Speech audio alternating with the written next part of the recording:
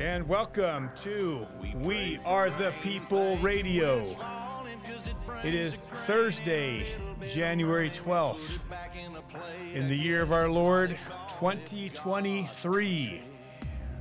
And it is God's country. I love this song because it reminds us that the values, the principles, and what this country was founded upon. And it's something we're losing. And, one of the reasons we do this show is our purpose is to restore and save the Constitution. Today, I'm pretty excited. We're going to be talking about something that's very near and dear to me. And, there's always duality in all things, right? And there's light, there's dark, there's good, there's evil, male and female. Yes, only male and female.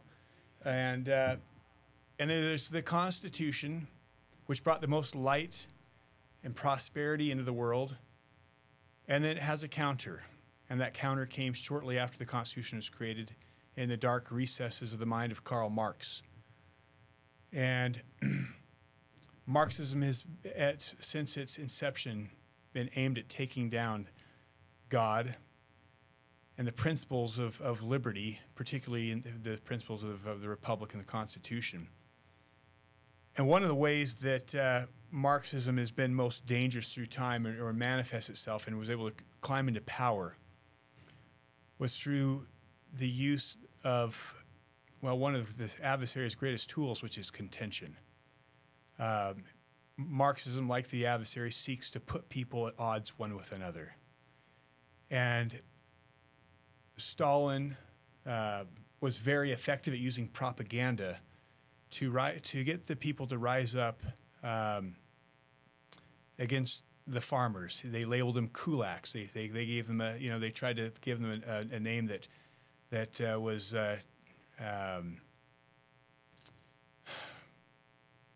harsh, stirred up anger towards them and bitterness towards them. And they sent out all their intellectuals through the villages and let everyone know that the reason that they were in poverty was because of the middle class, because of the kulaks, because of the farmers, because of the small businessmen. And they were very effective at basically then, once you had the people at war one with another, then Stalin and his communist boot was able to step down and crush the middle class, to crush those who paid the bills, those who had any chance at restoring freedom or maintaining a real solid government. We saw that same division then spread across through Marxism and communism to China and all across the world during that time in many places, and it left in its wake millions of people dead.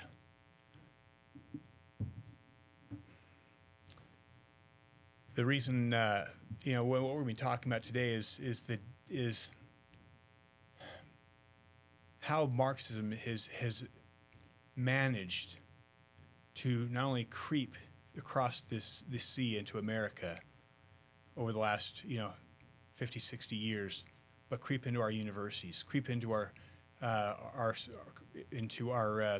media, our news outlets, our government. And what we see now is a time where America is under siege by this Marxist doctrine, and the Constitution itself is hanging by a thread because of Marxism. We broadcast this out of Utah, and Utah is a place that believes the Constitution is inspired by God. It's a place where you'll find some of the greatest patriots. This is the home of Ezra Taft Benson and Cleon Skousen and some of the greatest, patriots of maybe the history of this country, other than our founding fathers. And I'd say some that maybe even would very well belong there. But right here in Utah, where you think this would be the safest place for freedom, and those who are fighting the hardest to preserve the Constitution, we find the Constitution under maybe in greatest danger. Today, I'd like to welcome onto the show Greg Matsen. Greg Matsen's out of Arizona. He has a Quick Show podcast, and I've been following Greg for a few years. He has an incredible podcast. I'm going to have him, I'll have him share it with you, but. Greg is a very faithful individual, very Christ-like, loves God, but he also has his eyes open. And he is one who, like Alexander Solzhenitsyn, understands the principle of the power of truth, the whole idea of let the light come into the world, but not through me. And he has been very bold in standing and pronouncing and calling out evil wherever it exists. In whether it's literally wherever it exists, and including when we find it creeping into our own culture here in Utah, and even into our universities, and even in some of the churches around the country. So, with that being said, I'd like to welcome Greg to the show. Greg, it is awful great to have you. I feel it's a great blessing to have you here today. I appreciate it. I appreciate the invitation. So, tell our listeners a little bit about your show. How can they find you? Tell us briefly about you. Well, Quick Media started a few years ago. We're primarily focused on cultural issues, also Christian issues, and we talk a lot about these ideologies that do spring out of mostly a Marxist chassis or a Marxist background. They can find us on YouTube at Quick Media, CWIC Media. That's our YouTube channel. We are on all of the podcast platforms. And then we've got a website at quickmedia.com, CWIC Media. And quick, by the way, is an old English word, which means alive and intelligent. So, kind of like you think of the term quickened, something that's quickened. They used to spell it CWIC, so that's where that comes from. I like it. So, by the way, just want to share this too. We have been getting banned quite a bit lately with YouTube, and we're now down to one of our last strikes. We will share truth at any cost. So we are asking our listeners, please follow us on Rumble. We just uploaded all of our videos to Rumble. Our Rumble channel is We Are the People UT. Also, you can go to our website and you can find any of our links from our website. Our website is wearethepeople.org. Again, it's wearethepeople.org. So please, before it's too late, jump on our Rumble and share from there. We want to start building that up because this is the type of information that people need to get out. So, again, one of the things I love about, and I'll just kind of share this about Greg, he has cast light on many issues. He's appropriately talked about recently from issues ranging in changes. Well, I'll maybe leave that one out. Well, changes in the temple over time, which is something I've been very interested about. So when I saw your post, and he handles it very well. He's a man of great faith. But he also talks about, and you'll have to go to his channel because he talks about these. He's done a very good job, along with Tommy Stevens at BYU Conservatives. So shout out to Tommy about exposing what's going on in BYU. There he has a show where they're talking about a genderless Jesus in BYU. I'm sorry. I hope we can talk about that today. I mean, the range of issues, finding, trying to make racism and driving this Marxist racism and division in our campus. So check out his page because he's got a lot of phenomenal stuff. But Greg, as we sit here today, you've been up here in Utah. He's out of Arizona. He came up here, and while he's up here, I feel very blessed that you could join us. As you're up here in Utah, tell me what's on your mind. What concerns you right now? Concerns. Well, as far as being in Utah, I would say the biggest concern I have is the creeping in of these philosophies of men. It's these philosophies are. They've been, it's kind of like a virus, right? Where you have a virus that comes in, you look at Marxism 1.0, you get communism, and then it starts to morph, right? It didn't work. It dies off it dies off to some degree. And so it has to mutate. It has to change. And that's what it did. So you have coming up through Marx, you go up into Antonio Gramsci, you come to the Frankfurt School, which is a bunch of Marxists in Frankfurt, Germany during the time of Hitler that obviously weren't going to get along well with Hitler. And so they come out to New York, to Columbia University, and they start their institute. The Frankfurt School is basically looking at how are we going to bring Marxism to the West. How do we do this? Because it's not succeeding, or it's not spreading the way it's supposed to do. And how do we do this out here in the West? And so they start working on this, and there's some very smart guys, and what they start moving toward is pulling from Antonio Gramsci's writings that he wrote mostly in prison, of instead of focusing on class, because there's such a strong middle class, right, in the West, especially in the United States, let's focus on cultural issues. And so they start doing that, start looking at cultural issues, and instead of a bourgeoisie and a proletariat, you now look at culturally, how are we going to go into some of these pillars of the United States, such as media, law, family, religion, and get in there through cultural Trojan horses, right? Where we can go in with compassion and tolerance, and then start to divide and break down. And what they come up with is what they call critical theory.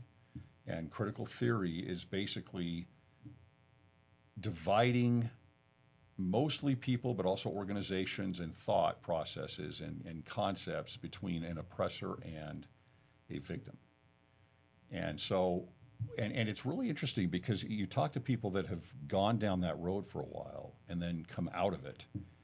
You do get very easily immersed in that thought process. It becomes a new mental process, so that when you are looking at a company, all of a sudden the company and those especially at the top are going to be the oppressors, right? Because it's an authority thing. So if every authority is going to be the oppressor, and in the church,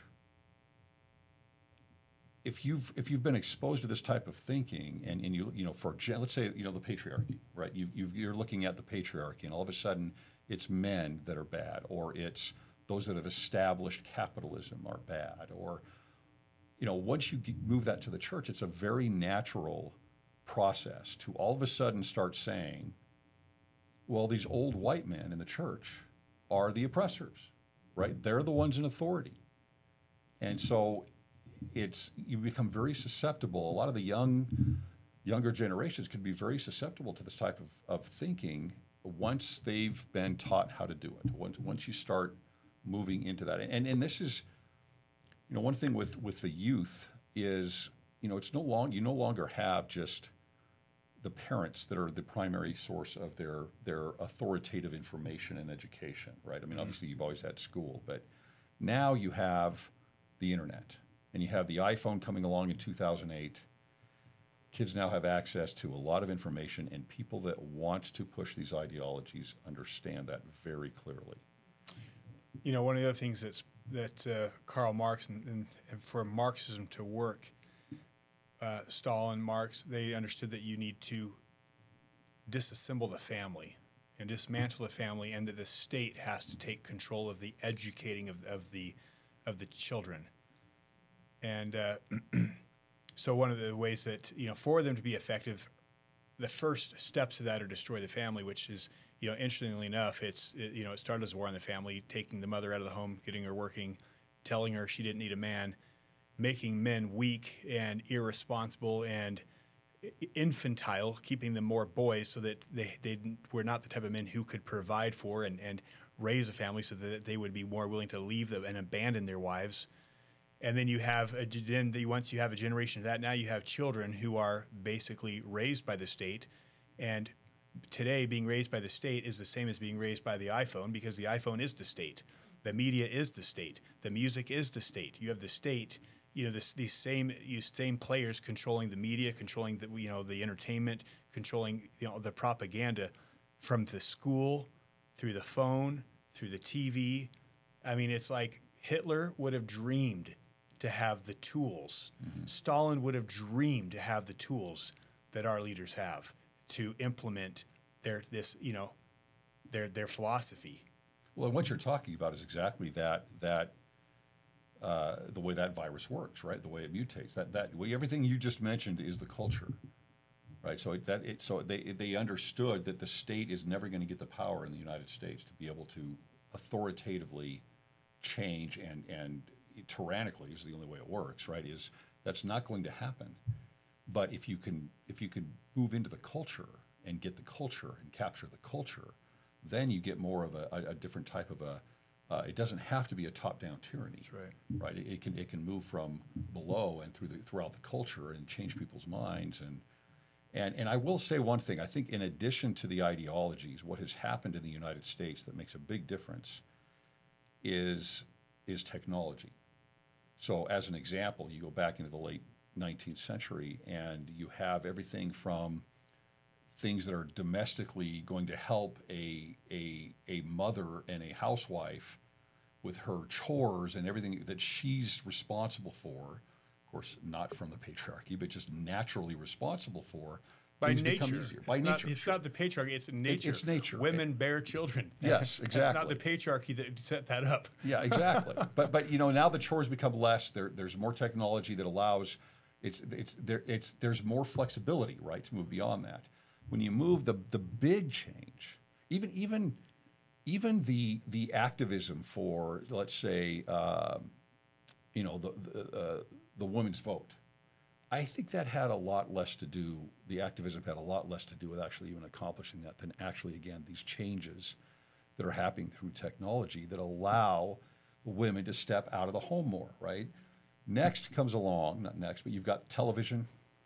That's kind of like the iPhone at the time that makes a difference. And then the big one is the pill. Yeah, right? that changed everything. Birth the control. pill changed everything. And I don't think people realize how significant that was in changing this country and world. I think you're right. Yeah, I think it was a One of the most massive pivotal difference. things. Well, you think about our culture today, if there was no pill today, what would change?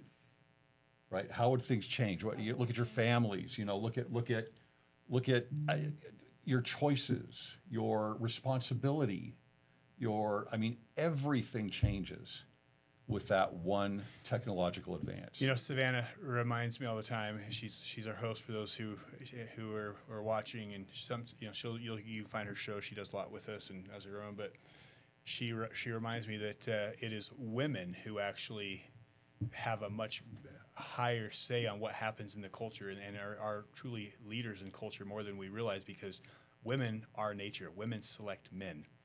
And, men, especially men who lack purpose, their purpose becomes trying to get that girl. Mm-hmm. And if that girl has standards and expects a man to, wait till he's married and to hold certain standards, guess what? That helps shape those men into different type of men. But once the women say, "Hey, there is no standard here, and I'll take anybody and anything," and all of a sudden the men degenerate because now they don't. It's again, there's no effort to go chase it. Well, and I'll add it. This is a little off topic, but I'll add to that. Look again. Technological advance is you look at online dating and dating apps. Yeah. And how that has changed things. So, for example, women are much more selective, by far more selective. Than men? So it's. I think the number is they swipe right on 5% of profiles, and men swipe right on 40%. Yeah, men are just profiles, desperate dogs. Right? Exactly. And now, granted, you go online and a lot of men are just looking for sex, and granted, but what that means is, who are the 5% that are being swiped right on? Right. All of a sudden, you're creating this. It's the exact opposite of what the patriarchy, fighting the patriarchy, right? Because you're putting all of the sexual power, quite frankly, into a very small group of men, and all these other men are like, "What's going on? There's no one to date. I'm not getting any dates. I don't know what's going on. And now how do I react to this? What do I do? Call it racism. Yeah, sure. You're oppressed. Yeah, so I guess this is another example of how technology really does. So to me, it's not the activism that makes the change necessarily, especially coming the hard left activism. I really think it's the question for us is, how do we react to the changes? What do we do? How do we react to these technological changes and stick to our principles, stick to our guns on the family, and on responsibility, personal responsibility, and on morality, and it's because it's getting harder and harder to do. Yeah. I feel like you're an expert in a lot of areas. I think the thing that really brought you onto my radar was opening my eyes to BYU. I went to BYU. Um, had a, I mean, it was good. I liked BYU. I'm a huge fan of BYU football, obviously, but I never, I felt like everything was okay when I was there. Of course, I was not so politically awake at the time, but I didn't see anything there that seemed weird. If everything felt like it was great, it felt like a church school. And for the mother who's sending or got a child, she's considering sending their father, sending their kid to BYU. Are there things they should be aware of? Has this Marxism, has this stuff crept into BYU, or is it something that you can send your kid to BYU and not worry about them? Yeah, so I would say, especially in talking about these ideologies, I would go more along the lines of calling this something like social justice, and it's all on a Marxist chassis, but they've morphed it quite a bit. But are there things that they need to be? Absolutely, and that's what we really focus a lot on is awareness. How do we? I think that if you send your kid to any university, you should know, number one, that they're going to be taught a lot of things that they're going to try to undo an awful lot of things that you've been brought up with, or that you've taught your kids for 18 years. They're whether it's family, whether it's religion, they're going to be exposed to these things, and I think everybody would be expecting that and talking to their kids about that, etc. The problem at BYU is people don't expect that. Right. And so you're sending your kids there thinking, well, this is church owned. I'm so glad they're there. They're going to be in a great environment, and you know what? Most of it is a great environment, but they're I call this the religion of academia, because this social justice really is a religion. It has its own rituals. It has its own idea, or its own belief systems. It has its own priesthood. It's a religion, and it does come out of academia. And so when you look at BYU and you say, okay, well, logically, BYU is not separate in academia, right? You have professors that have gone and been educated at other schools, and they're taught in a certain way, and they're taught certain things. And when you realize that academia is immersed in this religion, it's completely taken it over. The universities, there are some hard sciences where it's not quite as bad, but they're barely hanging on. Then you have to realize, okay, those professors are now coming into BYU. And again, it's not all of them, but they're coming into BYU. The newsletters that they read, right? The email groups that they're on from other universities, the organizations that they're part of, the boards that they sit on, the research that they do with other professors, the accreditation process for BYU, right? The accreditation, the school itself has to be accredited every 7 years, and every department at BYU has to be accredited every 7 years. Well, the accreditation institutions are saying, here's where you need to change. What are your policies on LGBTQ? What are your policies here and here and here? Here's what we'd like to see you do in the next 7 years. So the idea that it's completely separate, it's not. And so, yes, it's a good place, but you need to be aware that it's still academia, and there is still a religion that is not Christianity, right? That is pervasive there, and there are some professors that are fully absorbed into that religion. And to what degree is it being pushed? Give us some examples. I don't know the degree that this would be, and I think there is a spectrum that you're going to find. You're going to find. You got good teachers and those that are, I don't want to say bad, because the line between good and evil is between all of us. But let's just say you have some that are pushing it and some that are not. Some that are probably against it. Some that are completely hook, line, and sinker.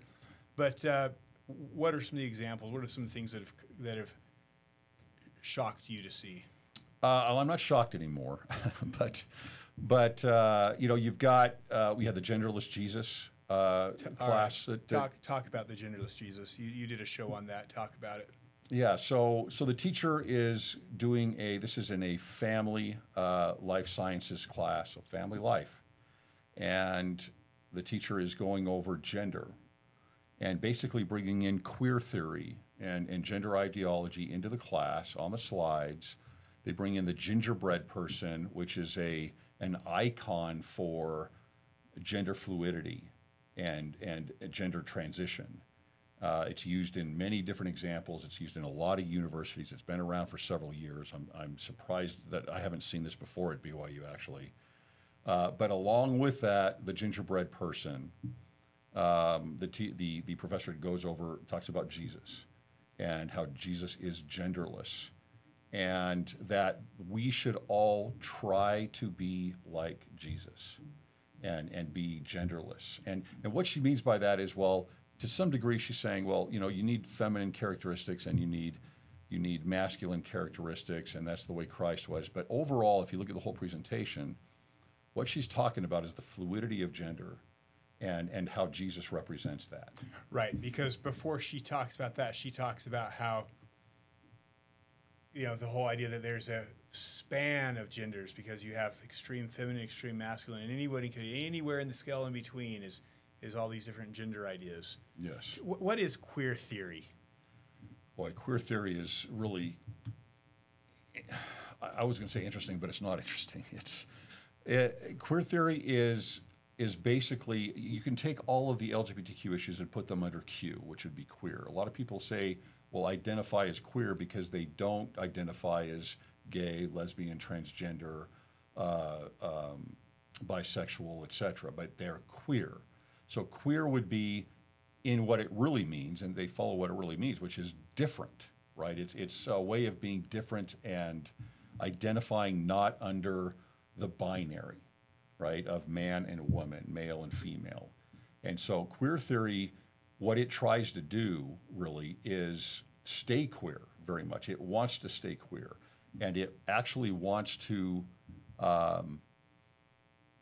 it's very difficult for it to survive, because what it tries to do is stay queer, which means stay as a minority and not normal, and at the same time it's pushed to grow to become more the norm, right? So there's this conflict with how queer theory is taught, with how it is accepted, and really when you look at queer theory, you're talking about it's the gender fluidity.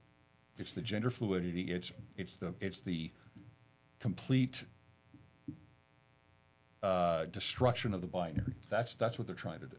So, folks, why does this matter? Well, how about this? Because when I was in college, it wasn't that long ago. What percentage of people identified as LGBTQ?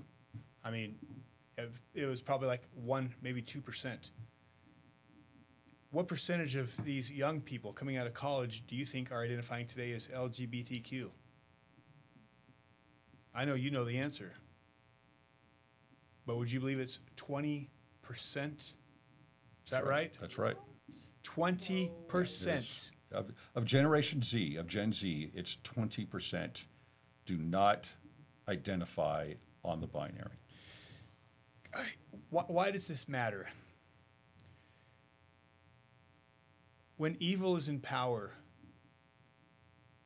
there's always something that happens. They wage a war on creation. They wage a war on God. They wage a war on children. When the Pharaohs was in power, who did they have killed? They went after the children, the firstborn, all the males, all the babies. When Christ came, during the time of Christ, again, a war on the babies. They went out Herod and tried to have all the babies killed. You look at the amount of abortions. You look at the war on the family. This is a war on creation. Abortion is the amount of abortions, the amount of babies being killed right now are insane. We are killing children and we are preventing them from coming into the earth. By pushing this ideology of this LGBTQ, what we prevent is the natural order of male and female becoming husband and wife and rearing healthy children. Yeah, that's ultimately, and I would say social justice itself on the Marxian chassis has more objectives than that, but the identitarianism, the LGBTQ movement and the identitarianism, its target is the family. Yeah. There's just no doubt. That is the target. That would include feminism, hardcore feminism, and anything on gender fluidity. That the target is the family, and it's hard to argue against that. The target is the nature of God. Sure, It is God's laws. which is also it is the nature God's of us. pattern. Yes. And I mean, and to have, at BYU, a teacher who is saying that, the Savior of this world, the God of this world is genderless. I don't know what to say. Yeah, and again, the issue there is you expect that to some degree going to another university, and yet if you're going to put people into a position of authority and of trust at BYU, and yet they're the ones bringing these things up. I mean, a lot of people can say, okay, well, I guess the church believes in this. I guess this is all approved. And what's that, Senna? Who's hiring the professors? so there are things that are changing, and that is one of them. So for example, within the religion department, those that are going to be teaching religion are now all brought in through CES, and that was not the case previously. And there's a kind of two different thoughts on that, right? Because you have, the best teachers and the best biblical scholarship and other scholarship. To bring that into religion is really important because we want to have this great knowledge of religion and send kids out in the world with great knowledge. To a small degree, that's true. The problem is what you do is you open up a can of worms, again, of bringing professors in that are trained differently and that may not be quite as sound on their testimonies and their faith. They may not be sounded on their testimonies and their faith, but I'll tell you, a lot of these other Christian churches are standing up against this LGBT, this Marxist stuff. I mean, obviously, I feel like a lot of the mainstream, the biggest churches, the global churches, seem to be kind of towing the line with this kind of Agenda 2030, this, World Economic Forum talking points. But I mean, I see the point. I mean, if the people they're bringing through the CES program aren't already indoctrinated by the same principles, because that's the thing is, you got these kids saying, "I'm at BYU," and how many? And I'd like you to give us some references and examples of people almost quoting from the prophets and the brethren and manipulating their words to push these agendas, because these young kids, their minds are they want to do what's right. They're hungry. They're looking for truth. And when you have a professor, all of us are inclined to look to authority and trust authority.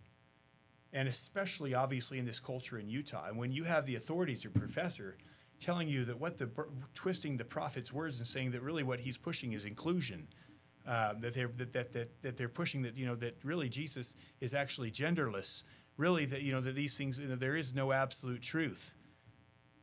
How in the world can we expect are the future leaders of our church, of our state, of our nation, to not be blind? Yeah, it's a problem, and that to me is the very worst thing. I for me, if I was in college and I came against a professor like that, I would almost feel it was entertaining because I'd want to fight against him. Right. We are adult, mature men, sure. But a young boy, young girl. Sure, absolutely. But to conflate the words of the scriptures and of the gospel, that to me is the biggest problem. Can you give some examples of how that's going on? Well, you'll have things like a biology teacher who is bringing up the words of Ibram X. Kendi, who is the #1 critical race theorist in the country and beloved by academia right now. And someone, by the way, who thinks that the atonement is racist and believes that the way to get rid of racism is to replace it with racism on the other side. And in fact, last year, the Kennedy Center at BYU had his book as the book of the year to read for everybody. What? It's just absolutely insane. And the professors were pushing it, right? They're pushing it. But so that's one issue, right? You have a professor that will say something along the lines of, hey, this is a different way to look at Jesus, right? As far as liberation theology, this is a different way to look at Jesus. And here's where the indoctrination comes in. And this is something you can take back to your family and tell them about this new look at how to look at Jesus differently. And I've got that on video. That's or a biology teacher who takes these words of Ibram Kendi and says something along the lines of, look, this is the same as what President Nelson just said in conference about racism, and that we need to root out racism and prejudice and everything else. And then you conflate this, and it's very Marxian tenets of someone like an Ibram Kendi with the prophet and say, look, it's the same thing. It's exactly the same thing. And yes, this is happening, right? I've got the slides on this. I've got the audio on this. It does happen. I will say they are making changes. They are making changes, and I'm hoping they're going to work. I don't know, but there are new people in place that are making some serious changes. And I'm going to share this with the listeners. The only reason changes are being made is because people are standing up and calling the university, reaching out to the church, and standing up to it. The fact of the matter is, while there's changes are being made, this stuff is still very much happening, and I feel like it's still escalating. I don't know. It could be. I try to get a feel of things. I try to talk to as many people there as I can. I've spoken to a number of professors there that don't agree with me. I speak with professors that are fully agree with me. So I try to get a pulse of it.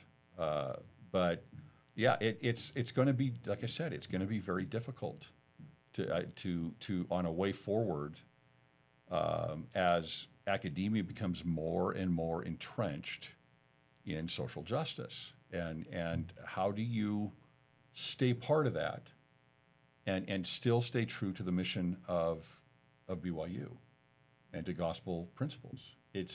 I don't know the answer to that, but I'm hoping others do. There's always been wicked, the role of the church, and one of the roles of prophets throughout time has been to stand up in opposition to the wicked kings, to stand up in opposition to Babylon, to expose it and call wickedness to repentance. Many of them died doing that, but to stand for truth, let the lie come into the world, but not through me. Mm-hmm. To not participate in the lies and in the darkness of Babylon.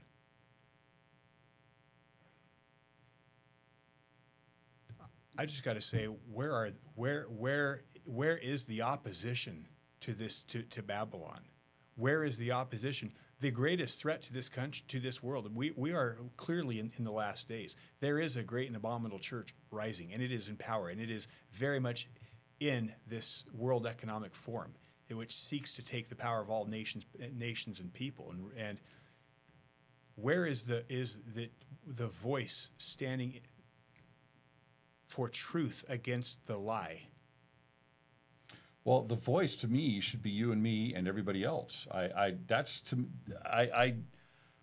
hear that a lot. I'm not convinced that the responsibility is out there. See, that to me is a social justice thing of well, you're the problem, and you're the problem out there. And I would say to you, what are you doing? Not you, but what are you doing? What voice do you have? Because that's, if you think about Zion, you cannot be an observer in Zion. You just can't. That's not Zion. what an observer then is a bunch of people. I don't know. You can't be someone just observing. You have to be a participant in Zion. And what does that mean? Well, of course, there's service and there's charity and there's love, but there's also standing as a witness to Christ. Fear not and rejoice, for the kingdom is ours. Yeah, and so it's, there. Sometimes I think, sometimes I am concerned about the church in the sense of its culture, because we seem to have, and I say this is all, especially in the Book of Mormon belt, kind of this sense of, number one, niceness. It seems like we seem to hold up this niceness as this huge virtue.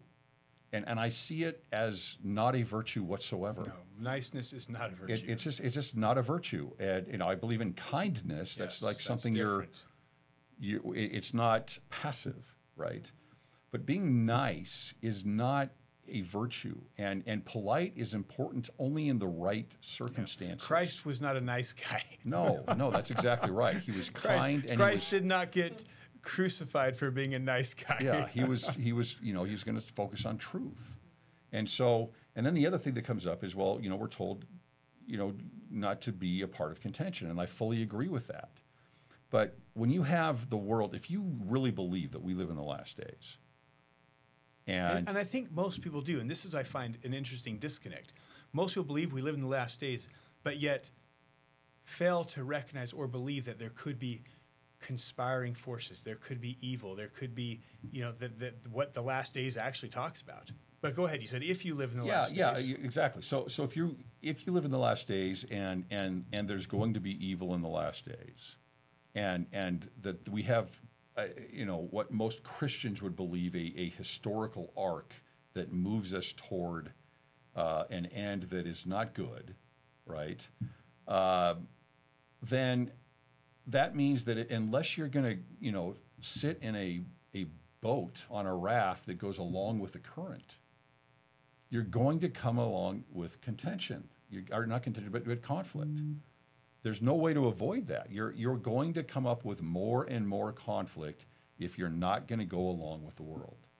Because as the world continues to go downriver, you're trying to hold your ground, that current is stronger and stronger, there will be conflict. And if you're not ready for that and accept that, then I think you're really susceptible to being carried away in the current. What did Christ say about he who will not take up his sword?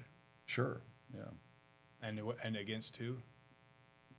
I don't know. Family, brother, yeah. sister, and if we're him. You're talking about Captain Moroni. No, Christ. He who will not take up his sword. Oh. I'll pull up the scripture. Okay. But I think not that I bring peace to the world, but a sword. The sword, right. Yeah. And I mean, look, there is Christ is it is he is a God of love, but he is also a God of justice and truth.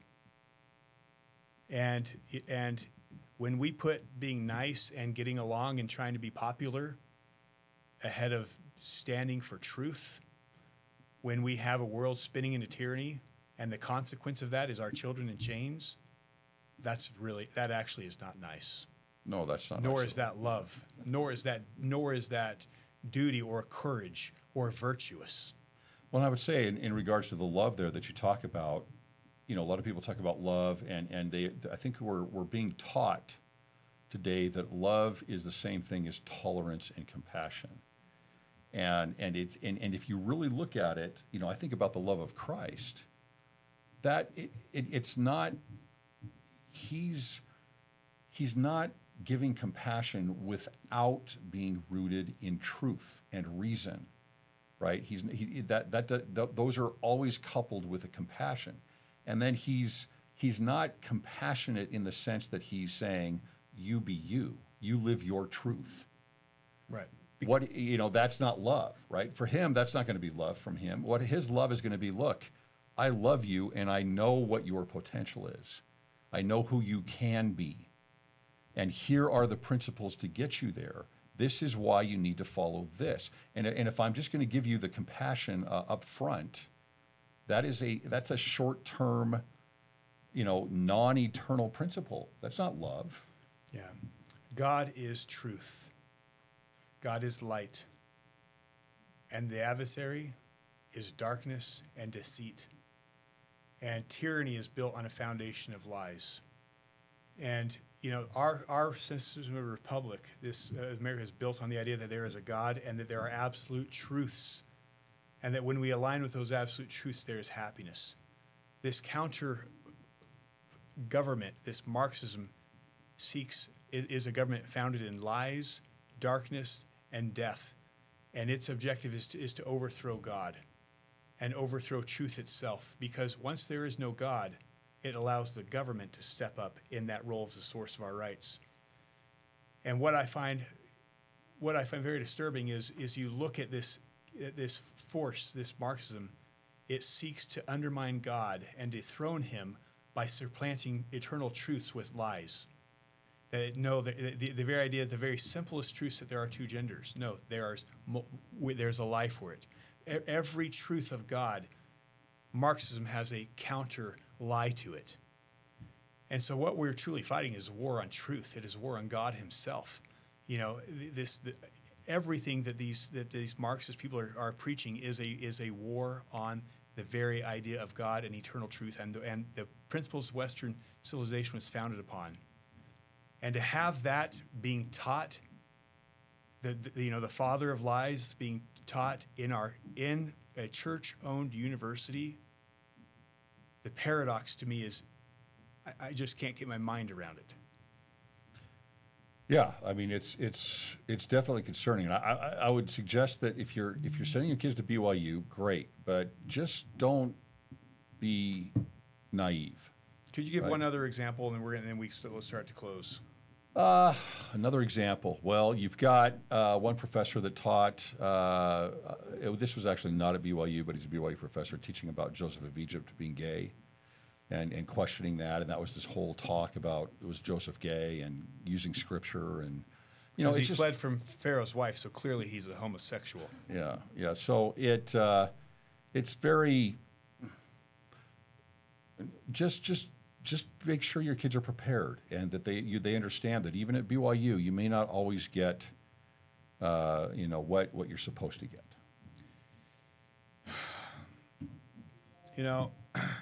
Greg, I appreciate you for being here today. Folks, again, follow him on his YouTube Quick Show podcast.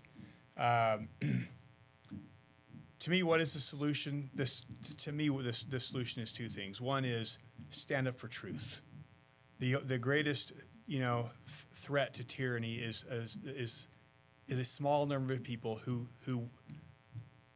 it is a story of the emperor who has no clothes. Tyranny is built on a lie. It only works when people go along with it. The emperor, this Marxism, is a lie. There are two genders. It doesn't matter how many. Trans men are men. They cannot have babies. Period. Only man and women can have children. Stand up for truth. When enough people call out the truth, the emperor is suddenly revealed that he has no clothes and loses his power. So stand up for truth. The other thing, like Greg said, we have to teach our children. We have to take the family back.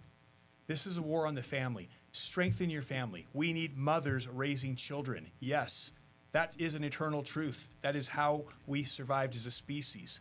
We need men being men and being providers. And we need children being raised by a mother and father, not by a state, not by the media, not by the this propaganda Marxism, and definitely not relying on other outside organizations, whether it's schools, churches, or a university, to be in charge of raising your children and teaching them values.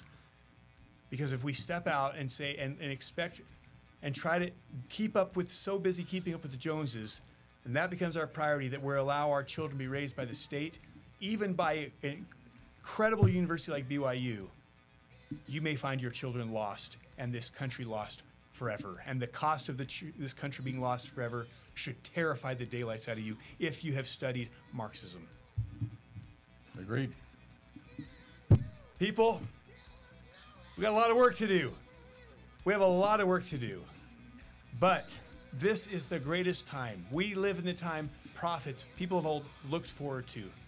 And what an amazing time to be alive, to see the things we see, to see humanity at a living at a point of opulence, which the world could have never imagined, and to be living in that time, and to see the darkness, and to see the war, and see these signs happen around us, and to be a part of it, and to not to be a witness, but an actor, to play a role in